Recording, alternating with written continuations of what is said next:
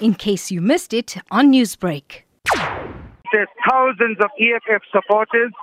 We are now marching towards the Phoenix police station where a memorandum is going to be handed over, which is calling for those that were involved in the killings here in Phoenix, that they must be brought to book and that they must face the full might of the law. Seems like it's becoming a very political issue. What's your sense about this? It is a march by the EFF. And the reason that I am here, together with a few of my members, is that we want to diffuse any situation that may arise.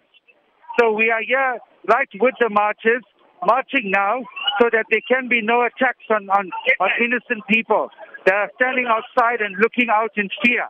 What is going to be happening here? Real leaders will be right here where the tension is. That's what leaders will do.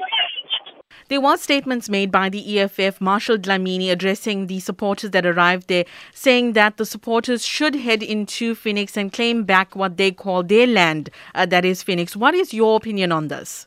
That is a political statement. I can come into Phoenix and claim that Phoenix is an ADeC, township.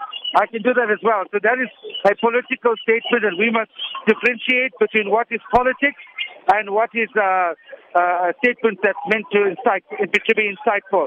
I accept that some people will think that his statements means that the people that are here must go out and claim Phoenix and loot Phoenix and destroy Phoenix. But I don't believe that that's the intention. That's why I'm right here with the marchers to make sure that those things don't happen. There's a very strong presence of the police and the army that's present as well.